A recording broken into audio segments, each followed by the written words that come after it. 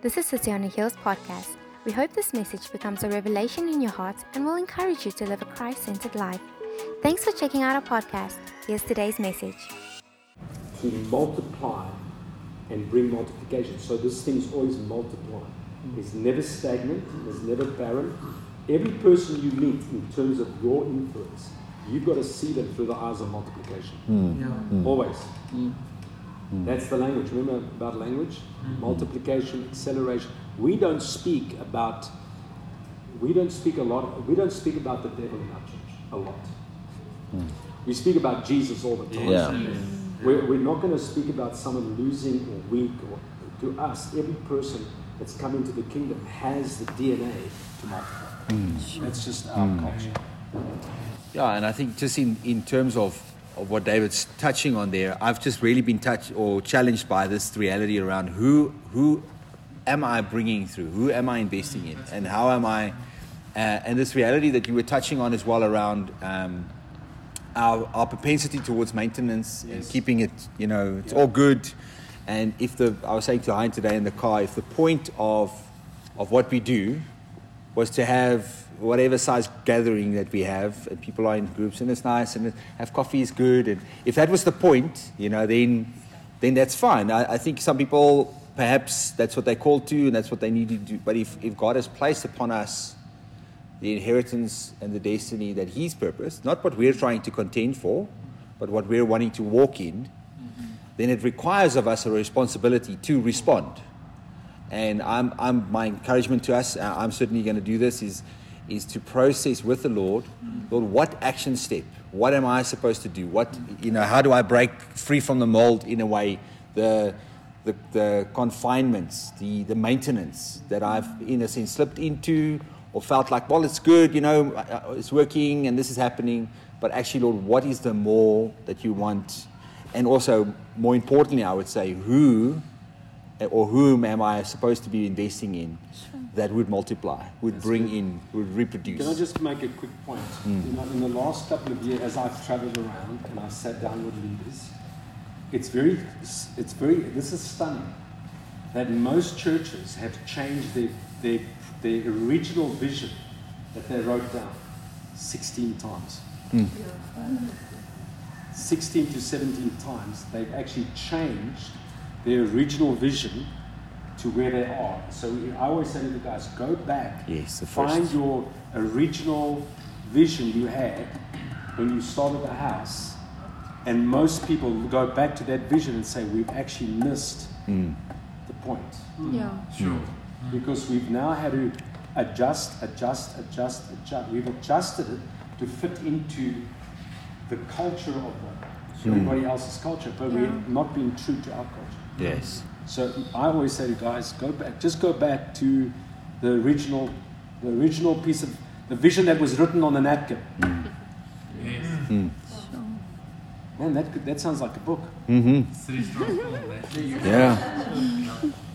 on the napkin. Vision on the napkin. And so, but can I just say one more thing, and I promise you I won't say any more after this. Because I get excited. This is what I do. The one thing that you've got to adjust is you've got to make up your mind whether you are reformational or relational. Because sometimes you have reformational people that don't know how to be relational. They're reformational, or they're transitional, or they want to see transition, but they're not relational. And that's sometimes where people are battling, because we want to see transformation, but we're not relational.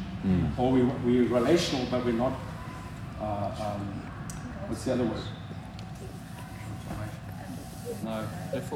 Reformation. We're not reformational, we're not relational. And I'm telling you, I've got a whole paper on that. Because people are battling how am I supposed to be transformational and not relational? Yeah. But anyway, that's another day for another story. But I think even what you're touching on there, around what is the original intent. Yes. Again, that's why we have Potch and Clarksville represented here. Why we are in the season we are in. It's because God has been continuously and intentionally aligning us with what He originally intended. and how that would look and all of those things, that's up for God to help us figure out. But it's important for us to see that this is the season, and we have a responsibility to contend for that, to walk it out, to seek God in the midst of that, because He is at work. He's got a purpose and a plan, and what a privilege it is to be able to do this together, and to also be a part of what God is doing in the season. I hope you're feeling, even as you were ministering, just a sense, at least for me, it was a sense of awe and wonder. I cannot believe I get to be a part of what God is doing. And to be a part of it with all of you in this season and those who would come through. It's a marvelous thing. Yeah. I'm really excited. Sure. I must just say, while you were speaking, I also sense that I think God is going to use you more in this type of setup, where there's people of influence, but also people that's going to be people of influence, and that you shouldn't despise that. Our small groups, because I think it's going to be like like a sniper. You're going to snipe. And I think it's going to have a big impact on future leaders, people that might not there yet, but that's going to step. I want to encourage you. I've been actually doing this for the last 7 years. So I've got groups of 60, groups of 70, groups of 20, all over the world that I speak to. And I go to churches and this is what I do. But you're right on.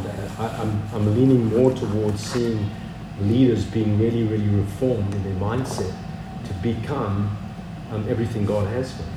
Because there's so much you can be. There's a lot of theoretical leaders. People that are just theory, but they're very little practical leaders. Guys that have actually learned on the rock face how to lead. David was that type of a leader. Saul wasn't that type of leader.